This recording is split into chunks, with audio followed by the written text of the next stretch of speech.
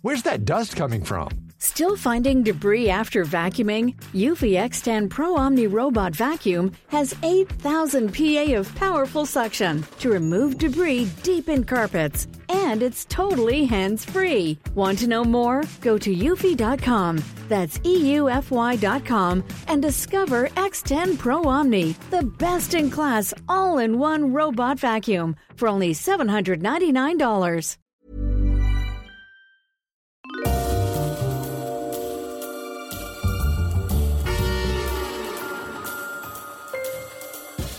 Welcome everybody to Histories of the Unexpected, the show in which we explain how everything has a history, even the most unexpected of subjects, like pretzels, pianos, and leering.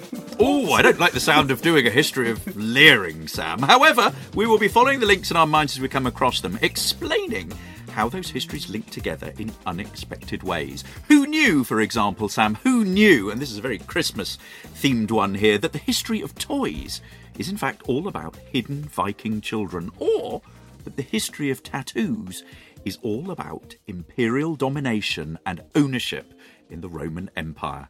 The man not sitting opposite me because we're self-isolating, but he will nevertheless help pilot us through these micro-histories. He's one of the country's leading professors of histories.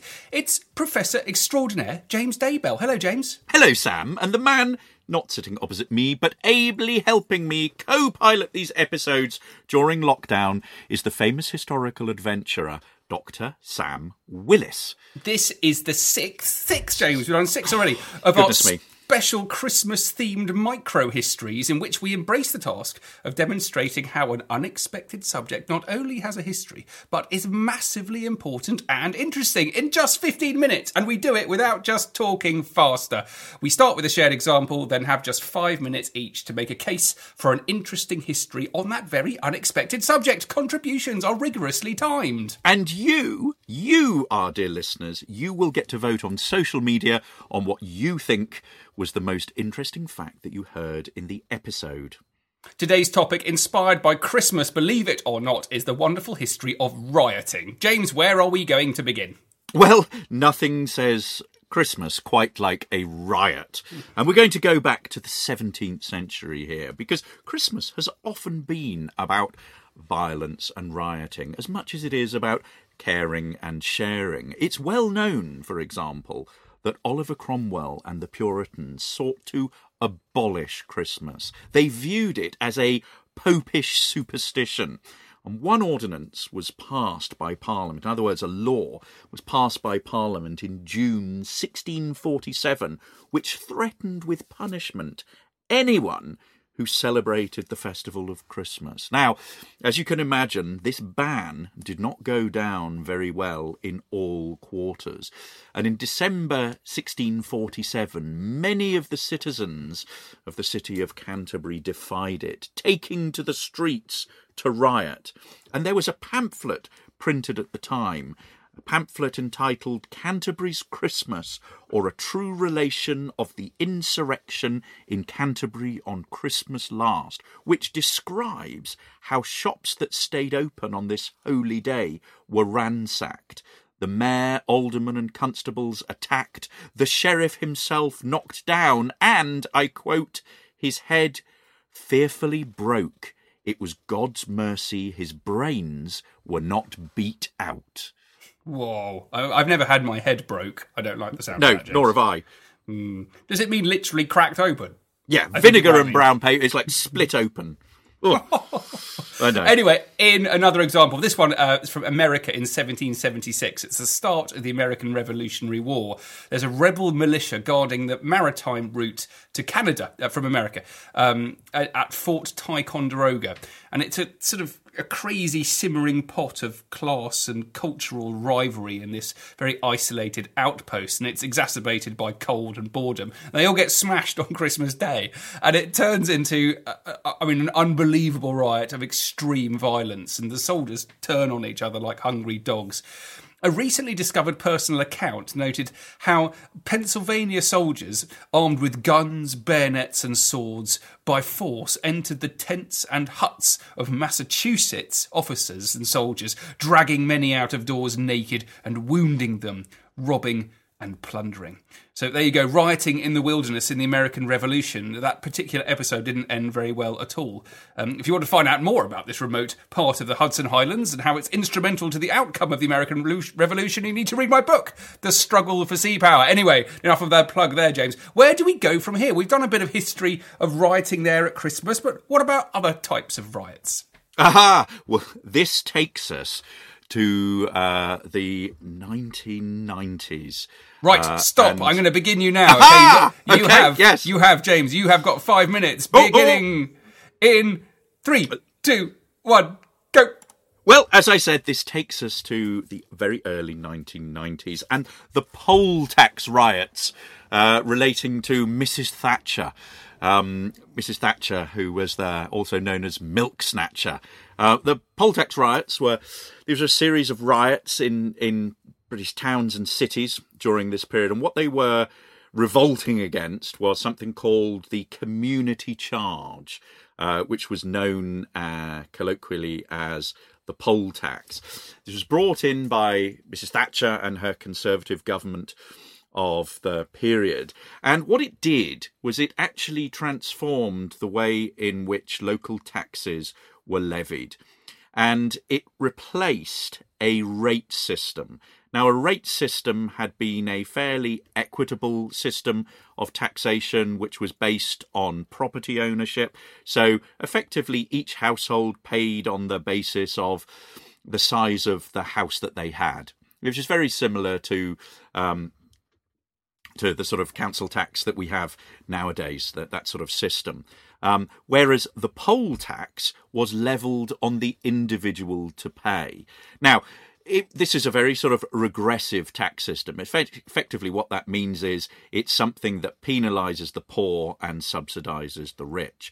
While registered unemployed and students only paid 20%, some large families living in a council house, for example, had to pay for every single member of the house. So if you were a mother and father with 5 kids, 7 of you would be paying that rather than one lump sum. And of course, this was extremely unpopular. We see setting up a whole series of organisations against it. So November 1989, the All Britain Anti-Poll Tax Federation was set up. We've got groups such as 3D, Don't Register, Don't Pay, Don't Collect.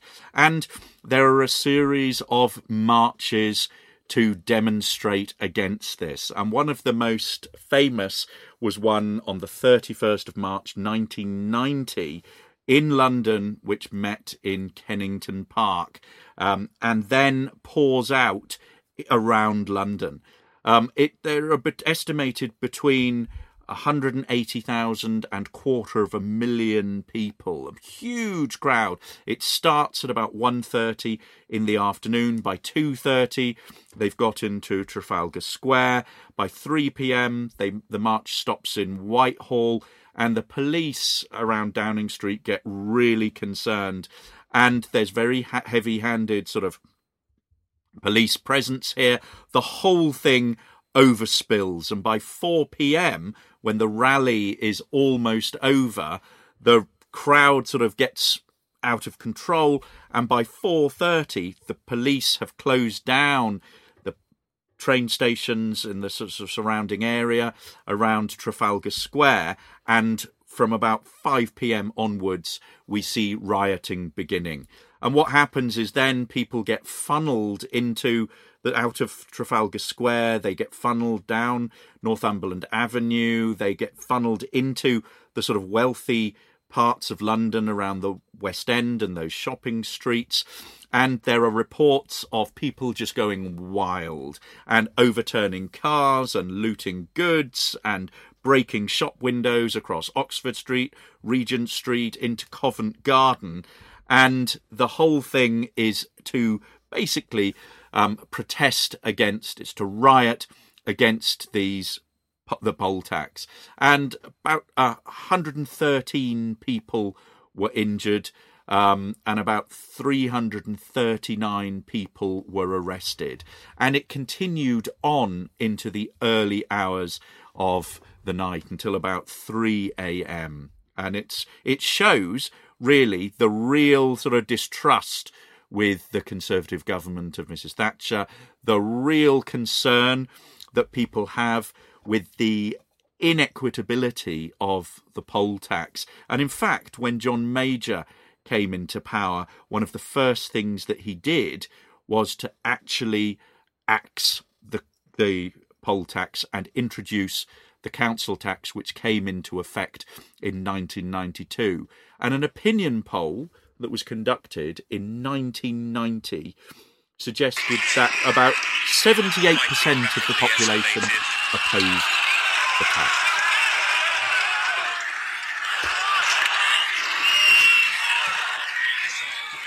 That, James, believe it or not, What's that? That your alarm was the poll tax riot of 1990.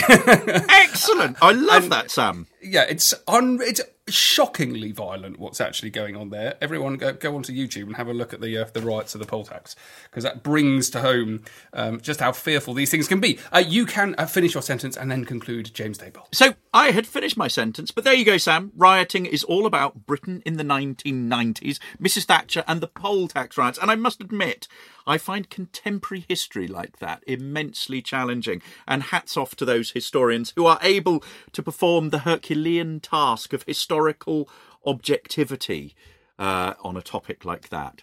I found it very difficult to stay dispassionate. Okay, over to you, good. Sam. Right. What are you going to talk to us about? I'm going to talk to you about India. Give me my 5 minutes. Go. Okay, you have a very strict 5 minutes. On your marks, get set, go, now. I am going to be talking about India, the British Empire in India, more specifically, and the pattern of growing violence there, which led to the Indian Mutiny of 1857. It really is a fascinating piece of history, not only because of the violence that you can see, and you can really plot these episodes of extreme violence and rioting and fighting throughout the British presence in India, but there's a balance to it, and when there is some wonderful examples of peaceful protest as well. I think I'll keep the descriptions of the peaceful protests until we should do an episode on peace, James, I think. But we're going to do something on rioting now. Here's a bit of background, some dates for you. 1756, the Black Hole of Calcutta. Bet many of you have heard of that.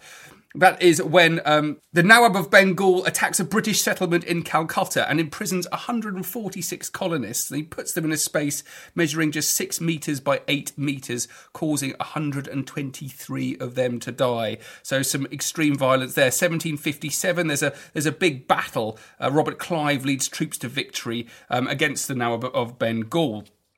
Now, I'm going to fast forward you to 1857. So this is a century and 1 year after that Black Hole of Calcutta event. And we have the Indian Mutiny. It's a violent rebellion against British involvement in India.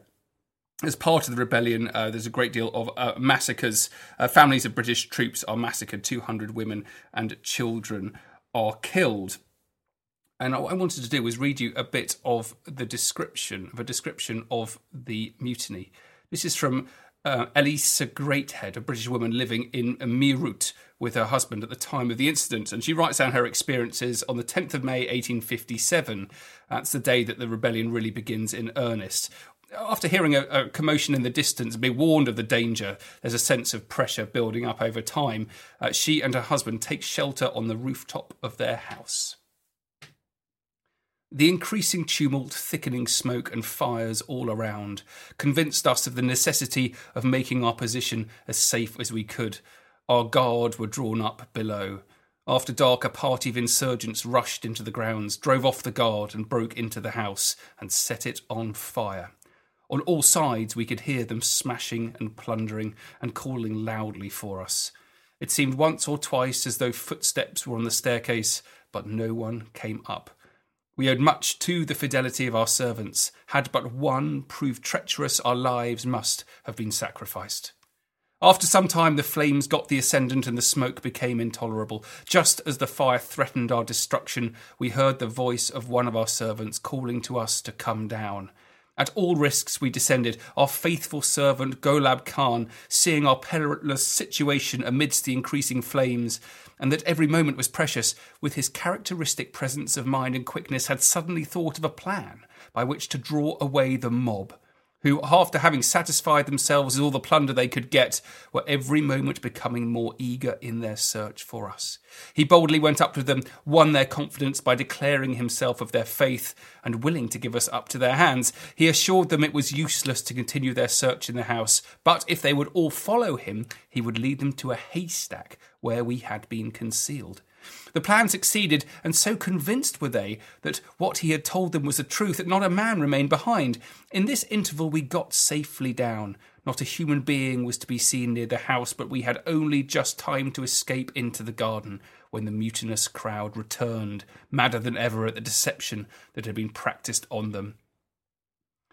Never was dawn more welcome to us than on the 11th of May. The daylight showed how complete the work of destruction had been. All was turned into ruin and desolation, and our once bright, happy home was now a blackened pile. Sad was the scene, but thankfulness for life left no place for other regrets. With the morning light, the mob had all dispersed, and we had no difficulty in making our way to the dragoon lines, where we were the most cordially welcomed by our friends Captain and Mrs. Cookson. They had felt the greatest apprehension as to our fate, knowing that as we were out of cantonments, no help could have been given to us. We had been utterly cut off from all communication through the night, and sad was the tale of murder and bloodshed we now heard. So it's a fascinating description there of the riotings that happened at the beginning of the Indian Mutiny and turned into full-scale fighting. And all the more significant when you consider the subsequent peaceful demonstrations against British rule, summed up by Mohandas Gandhi, and the Salt March in 1930, which is a wonderful example. What have I got there, James? Well, I wanted to be subversive. I wanted to riot against this and do something a little more topical.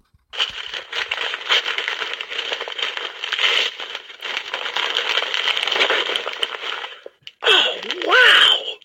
I thought that was more riotous than a riot.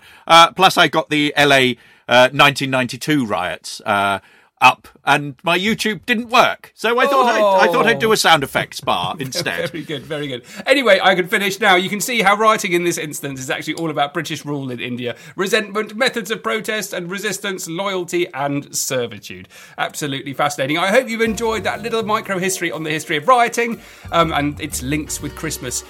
Do please follow me on social media. I'm at Dr. Sam Willis. And I am at James Daybell, and the podcast is at Unexpected Pod. We're also on Facebook and Instagram, and we have a website, historiesoftheunexpected.com, where you can find out all about our back catalogue and everything that we have been up to over the last 1,000,000 years.